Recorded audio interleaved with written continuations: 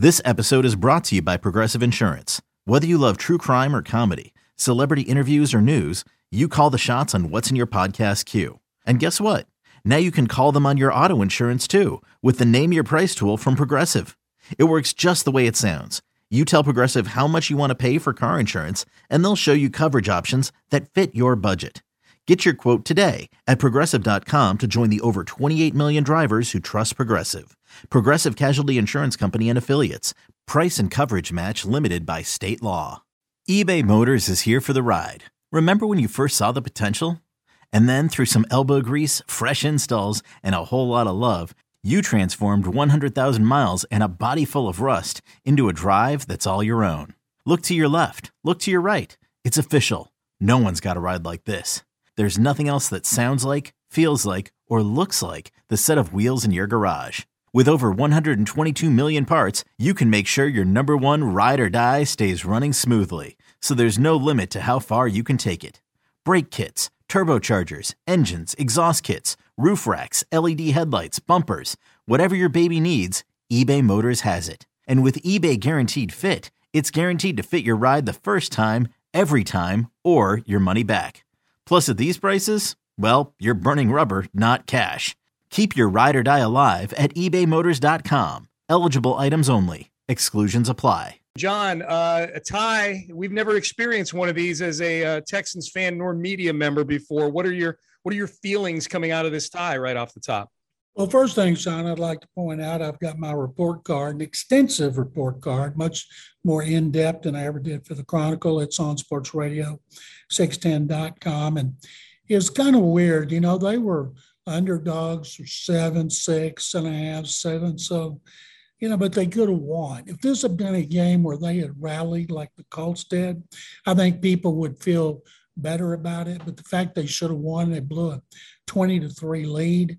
I think people do feel bad about it, and they should. And Lovie Smith, I think what happened, he didn't trust his defense that he said was drained. And I don't think he trusted his offense. They hadn't done squat in 4 series. And going back to the strip sack by Speed, that Laramie Tunsil let Speed run by him while he was doing a double team with Kenyon Green. And from that point on, the offense was terrible. And the defense, and Lovie did mention this, he said it was drained. And if Burkhead hadn't lost 2 yards on that 3rd and 1, I guess they would have gone for it. But the way I look at it is they're not going to the playoffs. And a loss isn't all that bad if you think about next year's draft, and I know it's too early to do that, but I would have gone for it on 4th and 3, and I don't think anybody would have complained about it. No, John, I can tell you, I just got done fielding dozens of phone calls on the post-game show, and the people that were irate that he didn't choose to go for it on 4th and 3 as opposed to punting, it was like 90% to 10%. I put up a poll on Twitter too, and the numbers kind of bear that out too. It's 80-something% for people who are saying, yeah, we wanted to see him go for it right there. You're absolutely right, John. I think given where this team is, you know, given the fact that losses are not the worst thing in the world for where this team is probably going to finish. Clint and I were saying on the post-game show, can you imagine if they finish a half game out, like if this tie ends up keeping them out of the number 1 spot in the draft at the end of the year?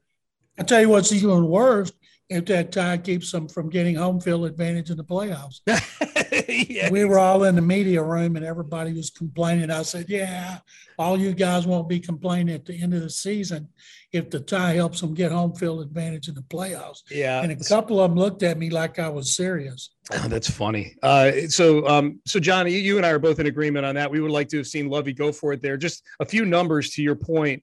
That turnover, the strip sack fumble, after that turnover, not including the kneel down at the end of regulation by Mills, the Texans ran 16 plays for 24 yards the rest of the game. So I'm completely with you. I know exactly why Lovie did what he did. He had zero confidence in either side of the ball to go and execute a 4th and 3, or if they didn't execute the 4th and 3 and they got stopped, he didn't have confidence that his defense wouldn't give up a chunk play to allow another Rodrigo Blankenship field goal.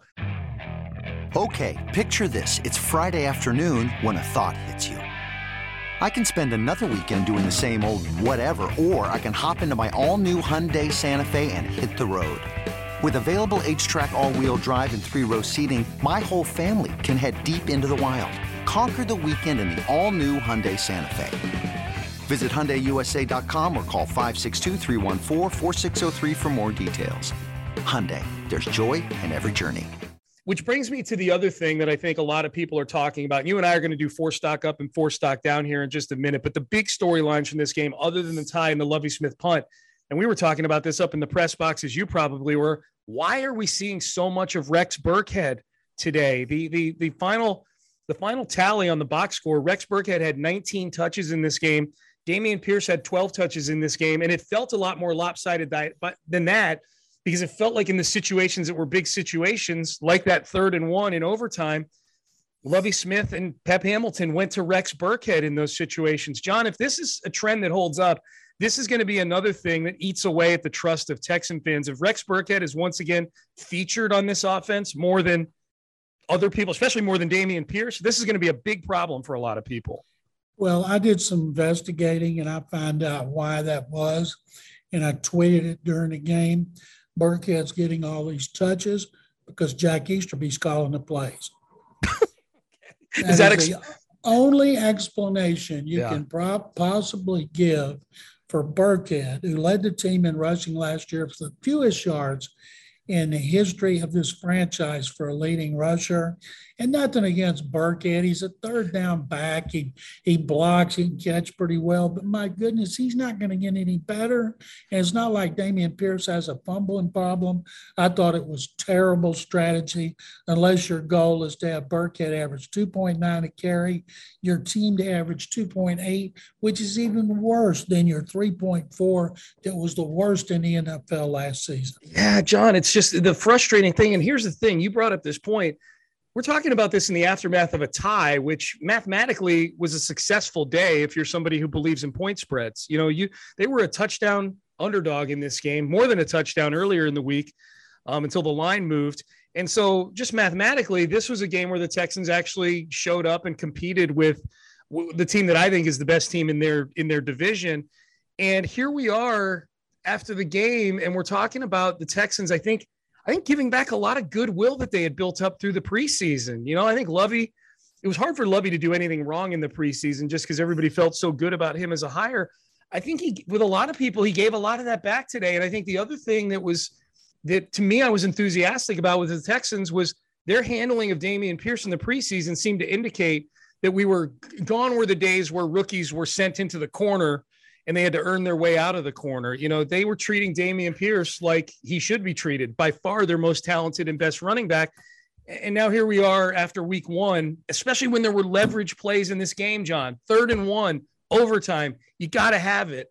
I don't have a problem with Rex Burkhead getting carries during the game. I have a big problem with Rex Burkhead getting the biggest carries in leverage situations in this game. Nobody is going to disagree with you on that. Everybody believes the same thing, and you'd hope when they go to Denver that Dameon Pierce has more touches than Burkhead, because right now their running game is pathetic, just like the last 2 seasons. Maybe it will change, maybe because Tunsil didn't play in preseason. Justin Brett didn't play in preseason. Kenyon Green played 1 game in preseason, but man, oh man, they look like they got the same old problems as they've had, even though it's early. And as bad as everybody feels in Houston, can you imagine how they feel in Indianapolis, come down here and almost blow a game to the Texans and end up with a tie? No, John, I mean, and they made so many mistakes. They did everything they could to give this game to the Texans, between penalties, you know, the roughing the punter penalty that got the Texans out from the shadows of their goalpost on 4th down. There were pass interference penalties. There was Rodrigo Blankenship single-handedly tried to give the game to them at the end of regulation and in overtime with the 2 kickoffs out of bounds and the missed field goal. I mean, John, the Colts did so many things wrong today that the Texans really, really missed an opportunity here. Let me just point something out. This may be the last time I'm able to say that this season. The Houston Texans are tied for first place in the AFC South. How about that? Yeah. 0-1. Is that the most AFC South looking standings of all time? Oh right? my goodness! Two The teams. Titans blow a game. The Jaguars came back, could have won at Washington. They blew it in the end. The division looks really bad after one game. It does. So, hey, maybe Lovie Smith is a delicate genius. Then, if this division's that bad, maybe 8-1 gets it done this year. Who knows, John? Who knows?